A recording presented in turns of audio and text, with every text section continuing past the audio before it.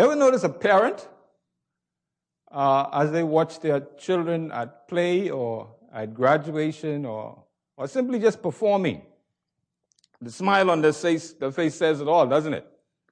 They are proud of what their child is doing. And so they do that, they express their approval with a smile. A smile is generally an expression of what? Approval, satisfaction, pleasure, or sometimes even amusement. While a frown expresses what? Disapproval, right? Whenever someone is not pleased with what we do, you don't get a smile from them, do you? You get something else, right? And it's not very pleasant. We get disapproval. We don't like that. And so when we are pleased with the conduct that someone is doing, they normally express it with a smile rather than a frown. The question is, does our behavior as believers make God smile? When someone cuts you off at the traffic light or runs a traffic light and you almost run into them, your reaction, how you respond, does that make God smile and says, oh boy, that's my boy, or that's my child? Or does God really frown and sort of be embarrassed that that's how his child behaved? In the book of Numbers, chapter 6, God instructed Moses to direct Aaron and his sons to give a blessing to those among the children of Israel who took the Nazirite vow. It was a voluntary vow that they had taken. And so God instructed the priesthood to give these individuals a special blessing. And we find that blessing in Numbers chapter 6. But a part of that blessing that we want to focus on says, may the Lord make his face to shine upon you and be gracious unto you. Or, as the New Living Translation puts it, may the Lord smile on you and be gracious unto you. Now, we would all like to receive God's smile, wouldn't we? We don't want any frowns from God, do we? We want God to smile on everything that we do, because we want to be conscious of the fact that he's watching. He knows what's going on. And so the bottom line for the children of Israel who took that vow was that the blessing would only apply if the people's behavior were in keeping with the vow they had voluntarily taken. They weren't forced to do anything. They voluntarily took the vow. And so God instructed the priests to give them this blessing. He says, the Lord will smile on you and make his face and be gracious unto you. In other words, if their behavior was pleasing to God, he would smile on them and show them his favor, or they would experience the blessings of the Lord. Now, the Bible reminds us in Hebrews chapter 13 and verse 8 that God is the same yesterday, today, and forever. Isn't he? And if that is the case, then his desire to be pleased hasn't changed for us today. What he expected of the children of Israel to please him applies even to us today. And so the question is, as a child of God, do you make God smile by the things that you do, by the behavior that you carry out in your life on a day-to-day basis? Well, tonight, by looking at just one passage, just one brief passage of Scripture, we want to look at what does not please God. And it'll give us a pretty good idea of what really makes God smile. 1 John chapter 2, verses 15 and 16 says, do not love this world, nor the things it offers you. For when you love the world, you do not have the love of the Father in you. For the world offers only a craving for physical pleasure, a craving for everything we see, and pride in our achievements and possessions. These are not from the Father, but are from this world. And so the first point we want to make is Christians engaged in worldliness does not make God smile. Christians engaged in worldliness does not make God smile. Now, the word in this passage love has a different meaning. It's a strong word, but it has a different meaning for different people.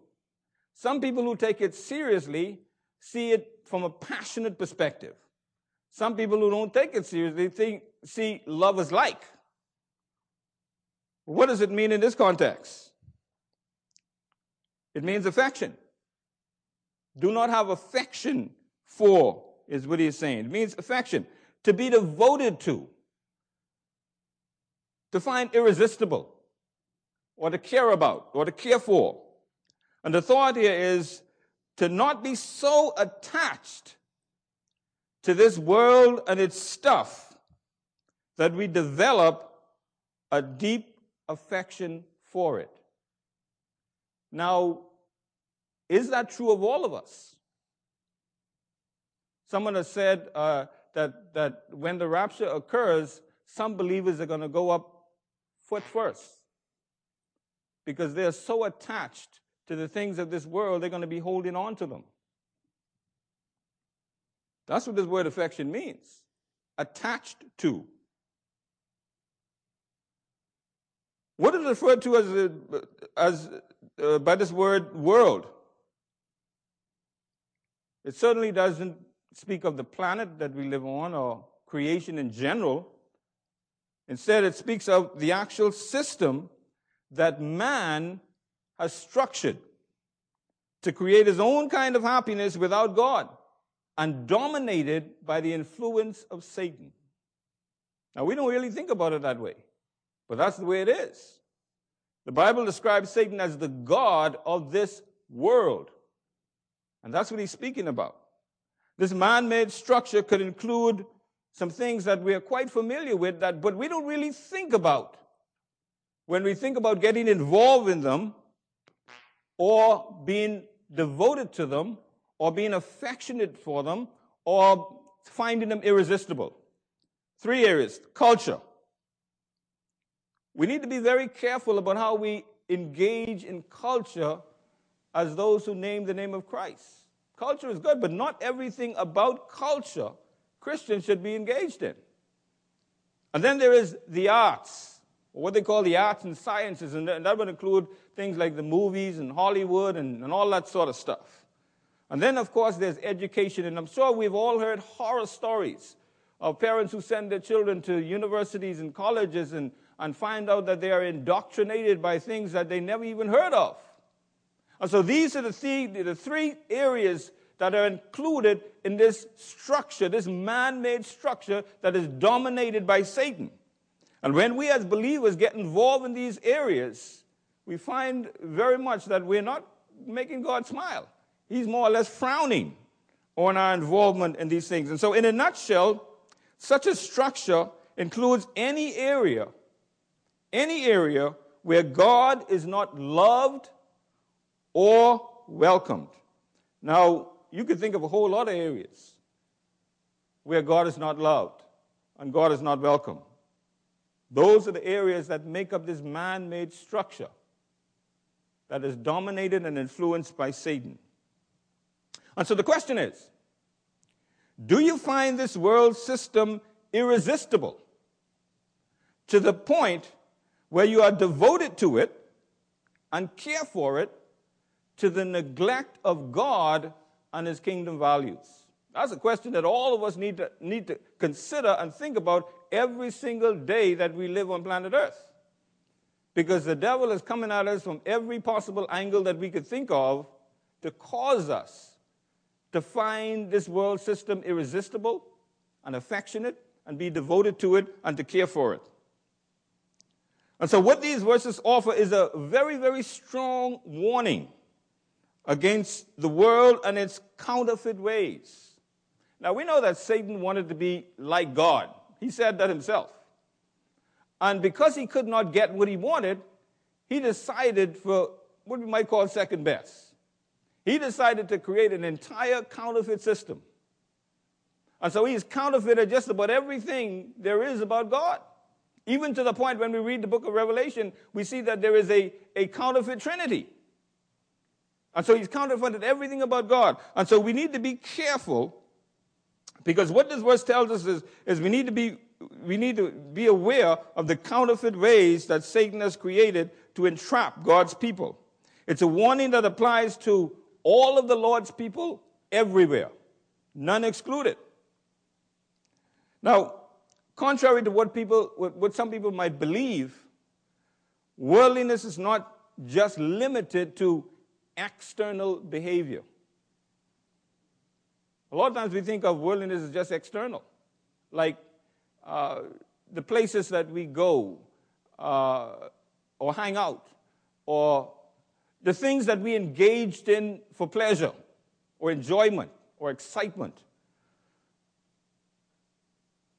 Or some of the things that we hold so close and so near to our hearts that we engage in, the people that we hang out or associate with, and activities and engagement.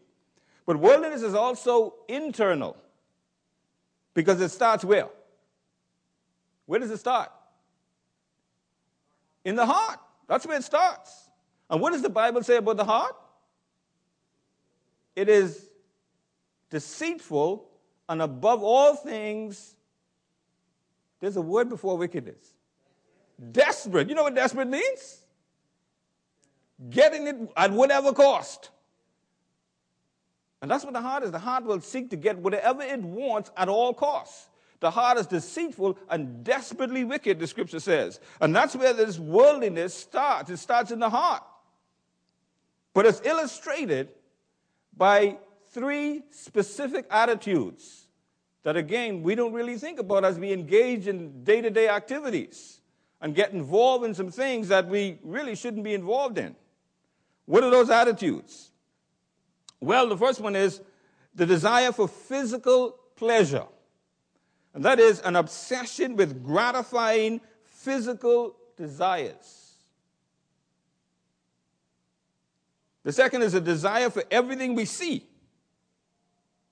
That is a craving and accumulation of things, or what we might call bowing to the god of materialism. And then the third one is the pride in our accomplishments and our belongings. That is an obsession with the position or the importance that one has achieved or accomplished in life. Now, if you think about it, you'd realize that these are the very same areas Eve was tempted with by the serpent, according to Genesis chapter 3 and verse 6. The same areas. Not only that, these are also the 3 areas of attack that Satan used to tempt Jesus in the wilderness in Matthew chapter 4. The very same 3 areas. And so we are then challenged to think about what really pleases God. What is it? A couple of things. Valuing self-control.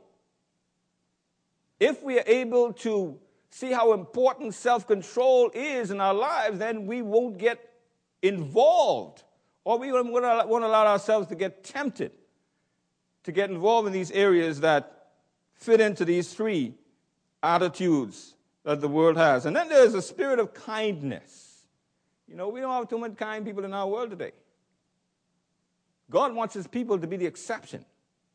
A spirit of kindness. And then there's a commitment to humble service. Ever notice how it's so hard for the church sometimes to find volunteers? The church sometimes scrambles to get people to get involved in God's work. And then, you know, we often say that God's work is the most noble work on earth. If it is, why is it so hard to get people involved? Why is it so hard to get God's people involved? You know, in Christian education, we had a training for people who wanted to teach Sunday school. A lot of people went into the training. Pastor Fowler taught a lot of people. But guess what? We still were short. The people got the training, but they still didn't volunteer to teach. And God has that problem. And so one of the things that makes God smile is a commitment to humble service. You know, people don't want to do anything unless they get a little bit of glory for it, or a little bit of praise for it, or unless they get something from it. They adopt this attitude that the world has whenever they're confronted about doing anything. The cliche is, what's in it for me?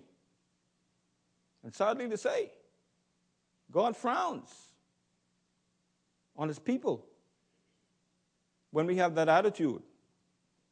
Especially when we consider what God has done for us at such a high price, but didn't cost us a single thing. Something to think about, isn't it?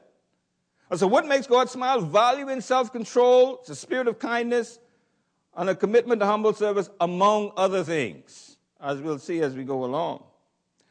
But we need to think about this too. It's not at all impossible to give others the impression that we reject worldly gratifications while still having worldly attitudes lingering in our hearts. That happens a lot too. You know, people praise us and they look highly at us sometimes when we behave in such a way, but they don't know what's lingering in the heart sometimes. But on the other hand, like Jesus, it's also possible to love and spend time with sinners while firmly keeping a commitment to God's kingdom values. And so if we look at Jesus' life, we see that it's very much possible to live in this world in such a way that we can spend time with sinners and love them without compromising our values to the point where God frowns on us because of some of the things that we do for and among sinners in order to get them to respond to us. Romans chapter 12, verse 2, gives us another challenge.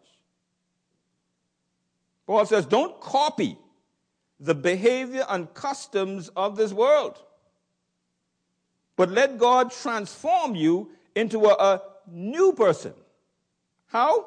By changing the way you think. And what will that do? He says, then you will learn to know God's will for you, which is good and pleasing and perfect. And so Christians can make God smile. Christians who make God smile have decided that for them, worldly behavior is absolutely off limits.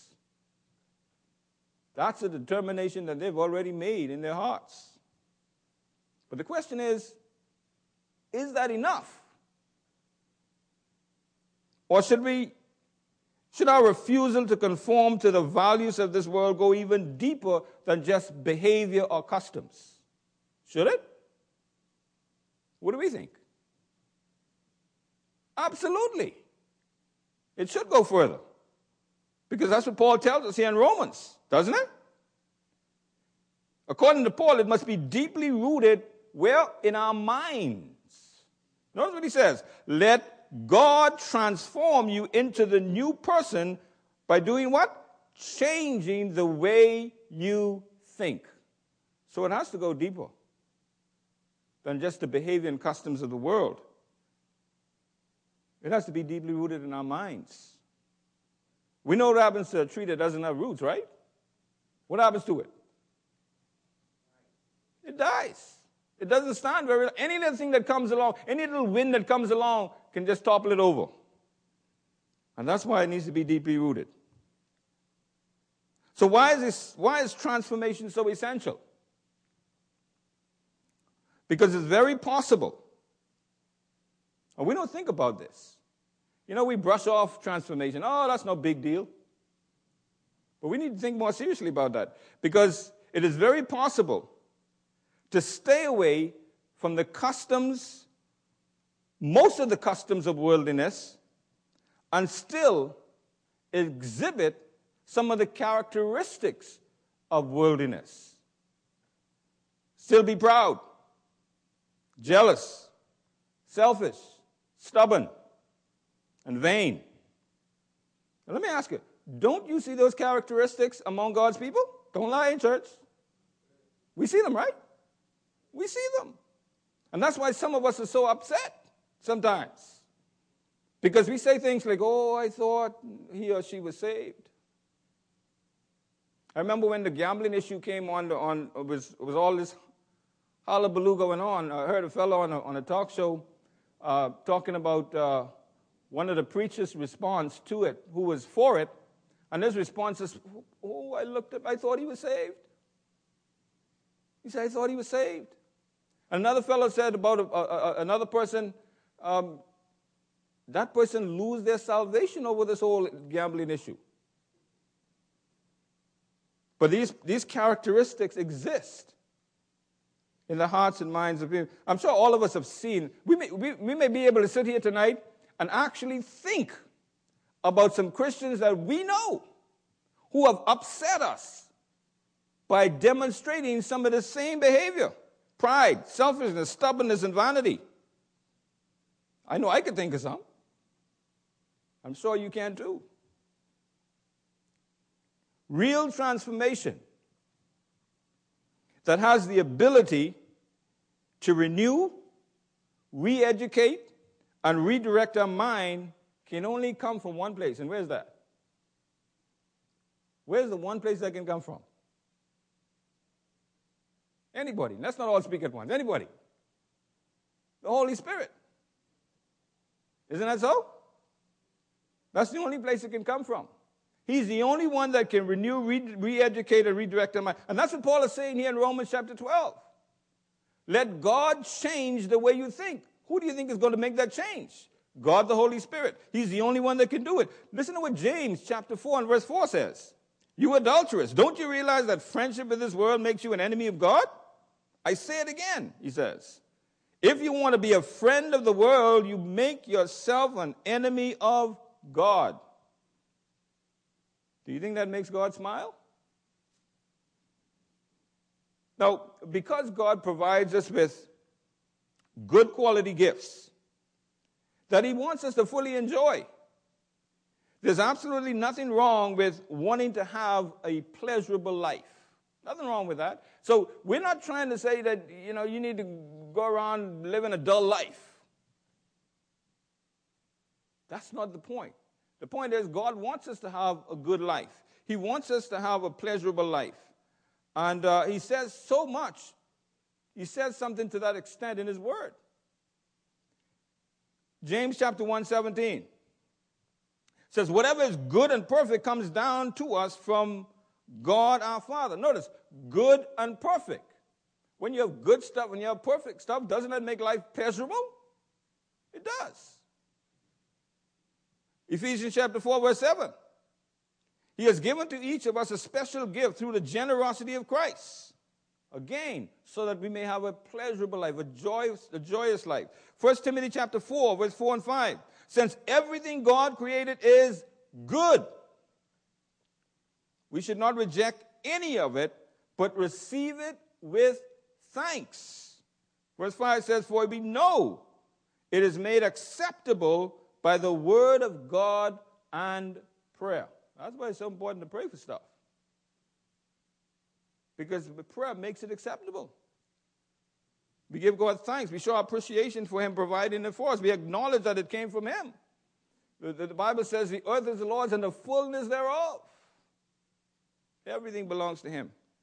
So God doesn't have a problem with his children having a pleasurable life, with the good things that he provides.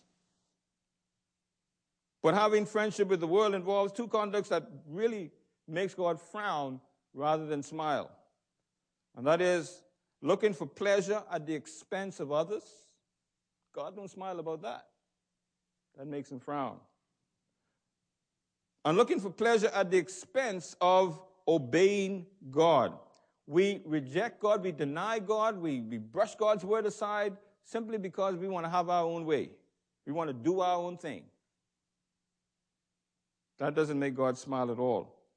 Just like any parent doesn't smile when their children are disobedient and fail to carry out the instructions or the rules that have been laid down by the family or the parent.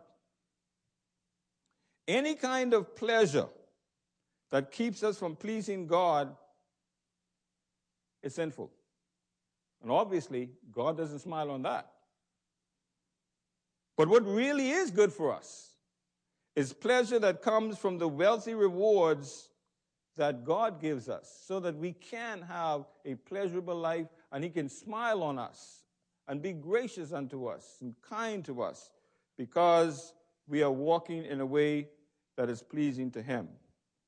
Now, of the 7 things on the list that God hates, as recorded in Proverbs 16, or Proverbs chapter 6, verses 16 to 19, pride is at the top of the list. Ever notice that? We have that list. That list God gives us. The verse says there are 6 things that God hates. No, 7. And when we go through that list, you'll notice at the top of the list is pride. Now, of course, you remember that. What was Satan's downfall? What was Lucifer's downfall? What was it? Pride. So no wonder that's at the top of the list, because it created God's greatest archenemy. Pride moved him to do what he did. And so pride is the top of the list. Pride is the major worldly indulgence that doesn't make God smile, because it created a whole lot of problems for God. It created Satan. And we know he's our major enemy today in the world, isn't it? But what do we use against pride? What is the primary weapon that we need to deal with pride? Being humble is the only way to treat pride and all of the other evil desires that plague us. Proverbs 16:18 says, pride goes before destruction and haughtiness before a fall. Verse 19 says, better to live humbly with the poor than to share plunder with the proud. And then 1 Peter chapter 5, verse 5 says, in the same way, you younger men must accept the authority of the elders, and all of you serve each other in humility. And then he tells us why. For God opposes the proud. You're not going to get any smiles from God. He opposes that. He opposes the proud, but notice, but favors the humble. So this is one way that God will be gracious unto you. This is one way to make God's face shine upon you and be gracious unto you, by being humble. God opposes the proud, but favors the humble. Verse 6 says, so humble yourselves under the mighty power of God. And guess what? You see, God is no man's debtor. There's absolutely nothing that you can or will do for God that God is not going to match and beat that and do you better. The verse goes on. He says, humble yourselves under the mighty hand of God, and at the right time, is the voice up there? Oh, they didn't get it done. At the right time, he will lift you up in honor. Now, a lot of times we want to lift ourselves up in honor. A lot of times we don't want to wait for the right time. And the right time is always God's time, not our time. The verse says, at the right time. And we don't dictate to God what the time is, what the right time is. God is the one who determines what the right time is. And he will not be manipulated. He says, at the right time, he will lift you up in honor. Now, one of the things about pride is that people who are proud hardly ever see their pride as their weakness. And they don't expect any obstacles to get in their way either.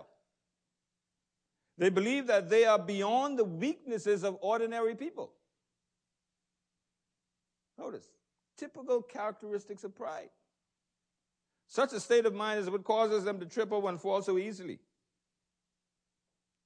And even though everybody around them is well aware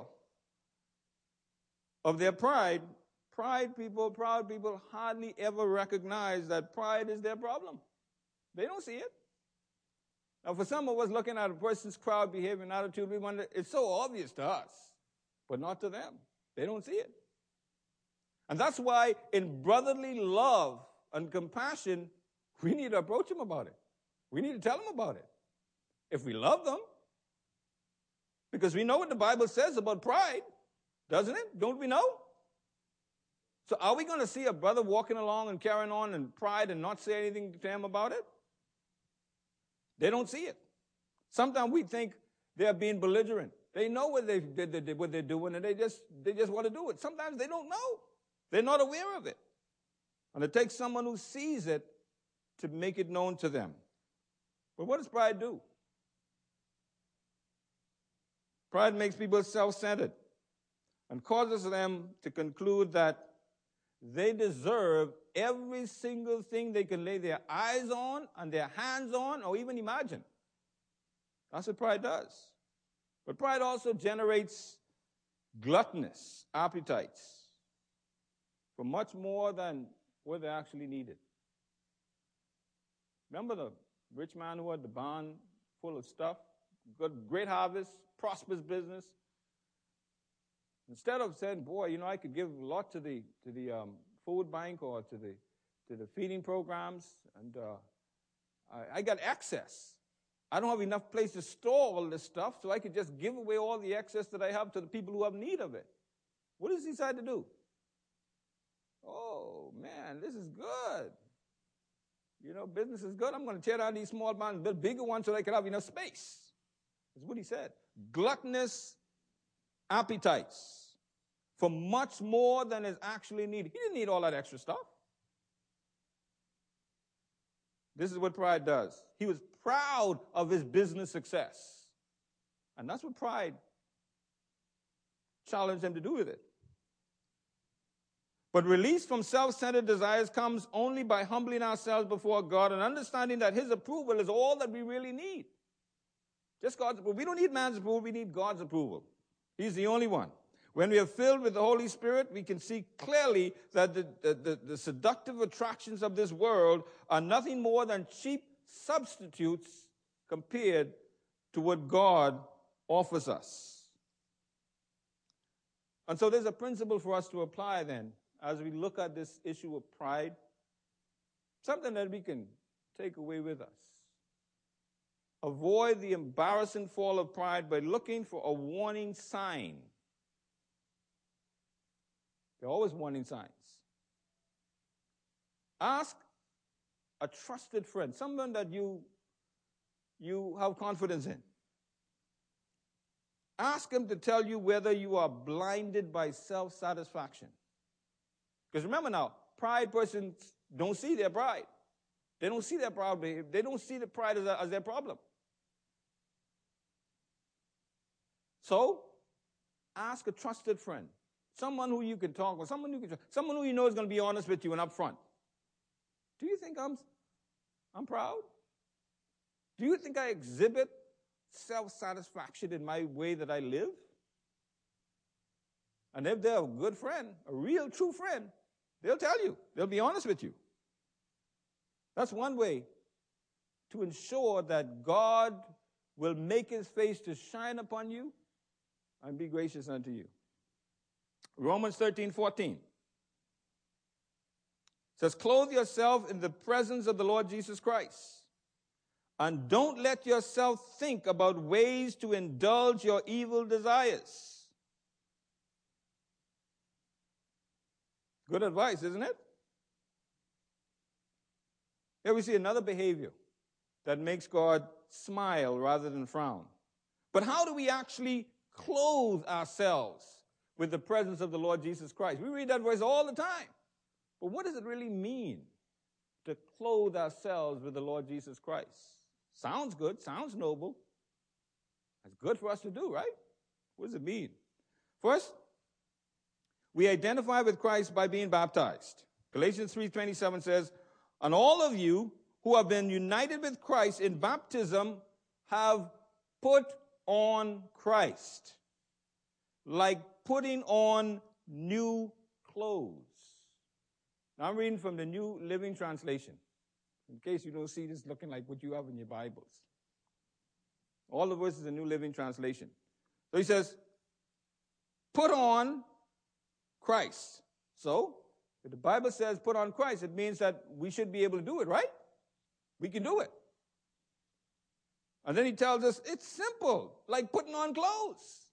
How hard is it to put on clothes? We do it every day, right? Like putting on new clothes.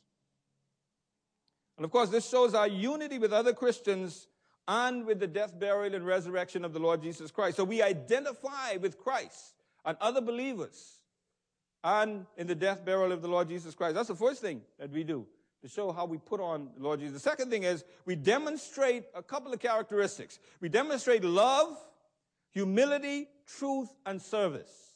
Now you notice those are major characteristics that the Lord Jesus Christ showed during his time on earth. In fact, everything that Jesus did showed love, humility, truth, and service. And so what we'll be doing is actually role-playing what Jesus has done on earth. We role-play what Jesus did in the situations and circumstances in our lives that that come into our lives. And so any activity or situation that would stimulate the gratification of sinful desires must be avoided. In other words, like Joseph, take off running, even if you got to leave all your clothes behind.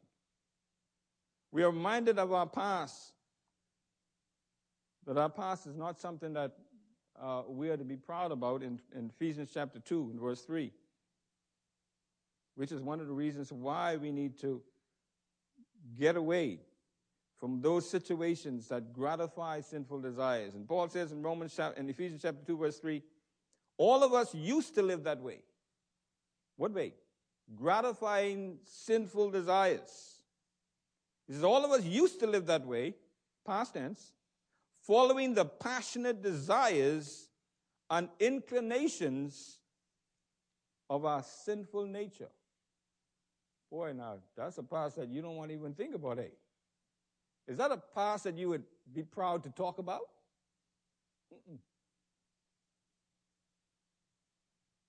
By our very nature, we were subject to God's anger just like everyone else, he says. So, the fact that we are subject to God's anger by the very nature really tells us that this is not a behavior or activity or conduct that God would smile on. You ever see an angry person smile? Have you? I've never seen it. Angry people, you don't usually smile. They grimace. They frown. The reality that everyone commits sin is a clear demonstration that without Christ, everyone has a sinful nature. That's what Paul is saying here. Everyone is lost in sin and can't save themselves. And this in no way singles out Christians alone as being good. That's not the implication here. Many people are blessed by being good to others. There are a lot of people in our world that we come in contact with and that we know that are moral, kind, and law-abiding. On a comparative scale,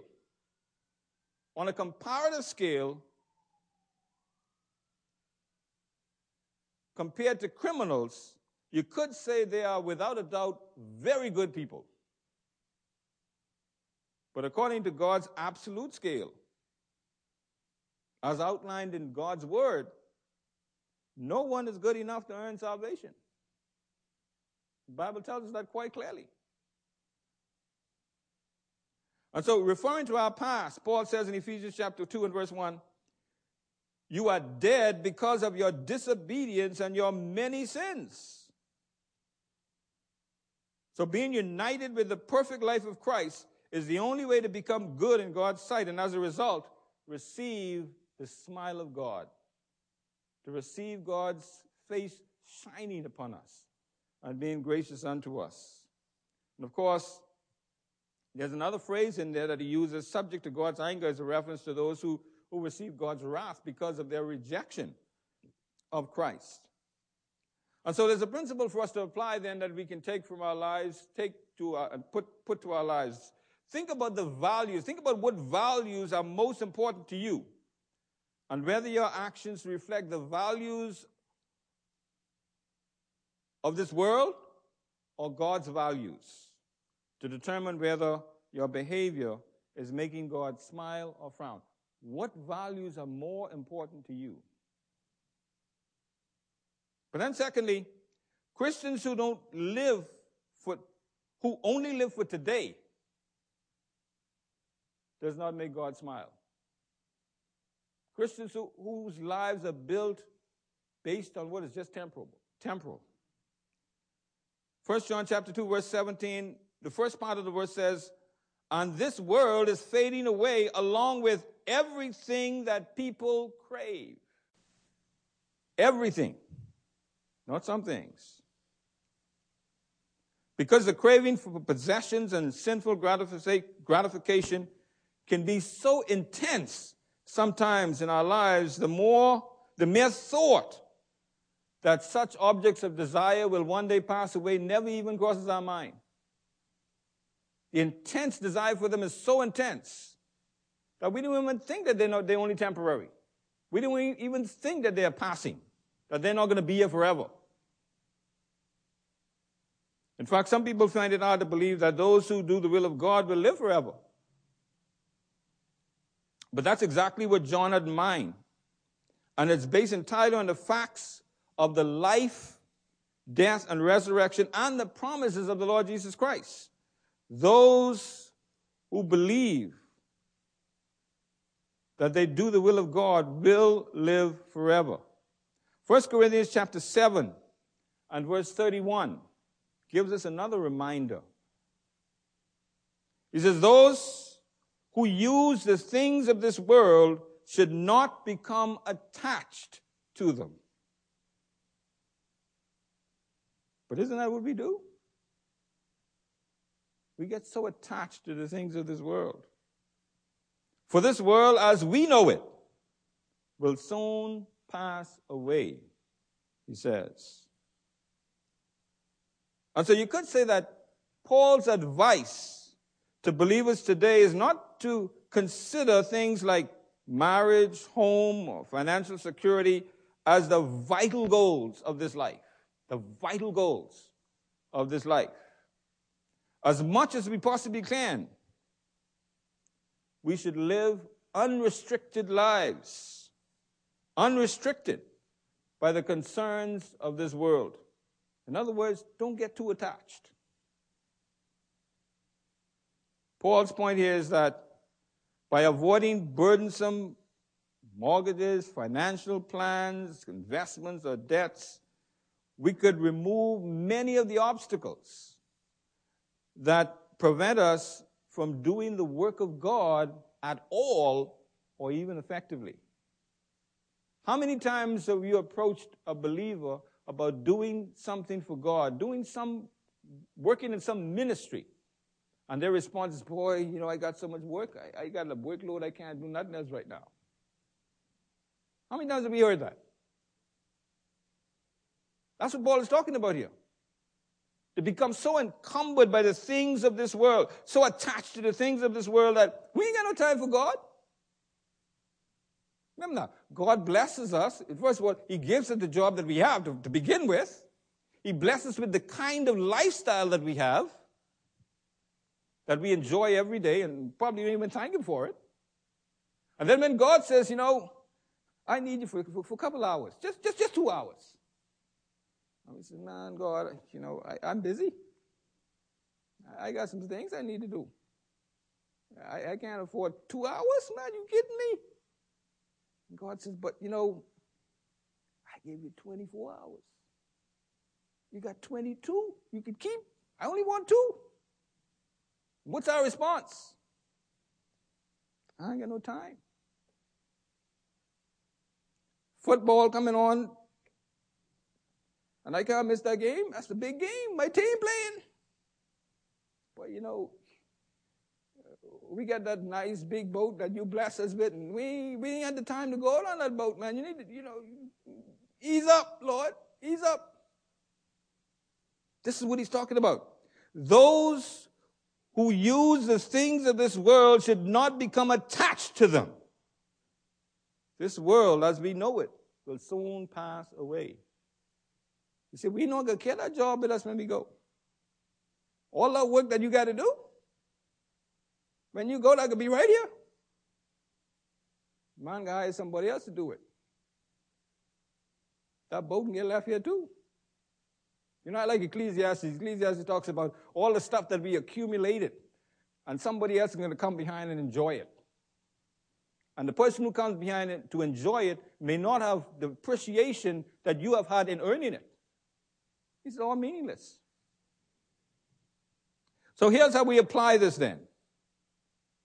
Let the reality of this world, let the reality that this evil world will eventually come to an end be all the courage you need to deny yourselves the short-term gratifications this world offers in order to enjoy what God has promised long-term in eternity.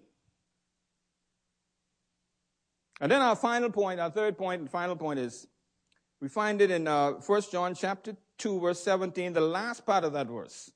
Christians who make God smile live to please him. Christians who make God smile live to please him, not themselves or anybody else. But anyone who does what pleases God will live forever, is what John says. What pleases God?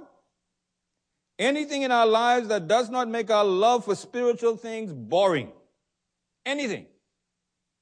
Anything in our life that does not make our love for spiritual things boring. Now, we got a lot of things in our lives that, we would much prefer to do than be involved in spiritual things, including giving God a couple extra hours. Anything in our lives that does not make it easy for us to sin is what pleases God. These are the things that make God smile. Living for the world and its stuff means losing everything in the long run. That's something we don't think about. Because the world is passing away. Yet, that is exactly what worldly people live their entire lives for. And some Christians are also being bamboozled into doing the same thing. But if we live to please God, he says, we will abide forever. And then Jesus gives us an interesting warning in Matthew chapter 7, verse 21 through 23. Notice what he says. Not everyone who calls out to me, Lord, Lord, will enter the kingdom of heaven, but only those who actually do the will of my Father in heaven. On judgment day, many will say to me, Lord, Lord, we prophesied in your name and cast out demons in your name and performed many miracles in your name. Verse 23 says, but I will reply, I never, what? Finish it. Knew you. There was never a time that we had any kind of relationship. We had no kind of relationship. We never did. That's what he's saying. And then he says, get away from me, you who break God's laws. See, not everyone who talks favorably about heaven is actually a citizen of heaven. Something to think about. Not everybody who talks favorably about heaven is going there. Some people believe that if they're good people and say a lot of religious things, God is going to reward them with eternal life. The Bible doesn't teach that. Jesus exposed people who sounded religious and had no personal relationship with him in that verse we just read. He exposed them. He said they sounded religious, but they didn't have any relationship with him. You see, he is much more concerned about how we walk than he is about how we talk. Much more concerned. What really pleases him most is when we do the right thing rather than just say the right thing. We must always be conscious of the fact that our actions cannot really be separated from our beliefs. Our beliefs will eventually come out in our actions. All that will really matter on Judgment Day is our relationship with Christ as Redeemer, our acceptance of Christ as Savior, and our obedience to Christ as Lord. That's the bottom line. In reality, faith in Christ is all that will count on Judgment Day. And that's why it's so important that we live in a way that pleases God now, so that we can experience that blessing that the priestly, the Levites priests gave to the children of Israel. That could be an extended blessing to us today. May the Lord make his face to shine upon you and be gracious unto you. Final principle is this. While taking care of all of the necessities, the worldly necessities and responsibilities, make every effort to maintain humility and control. Now, notice what he's saying. Don't neglect your worldly responsibilities, but take care of them in a responsible way. But at the same time, maintain modesty. That's the point. And so, what makes God smile? Christians who engage in worldliness don't. Christians who live for today only don't. But those who live to please him always do. Let each of us endeavor, all of us, as we leave here tonight and go forth during the course of the week, the devil is going to tell us to put your money where your mouth is. And so the challenge for all of us then is, as we leave here tonight, let's endeavor to behave in a way that pleases and honors God alone. As we live in a world that does not care about God or his ways. Now, we need to remember that as we go. Amen? Father, we thank you this evening that you have given us another opportunity to look at what really pleases you and honors you. What makes you delighted in our ways. We pray, O Lord, that we may take to heart what you've said to us, not just in an audible, collective way this evening, but mostly from that still, small voice in each of our hearts. Because you've said something different to all of us here tonight. And we pray, O Lord, that we may take it seriously and endeavor to apply it in a way that would bring you glory, honor, and praise. Bless us now as we separate. Take us to our homes with peace and safety. In Jesus' name we pray. And all God's people said, amen. The Lord bless you and make you a blessing as you go.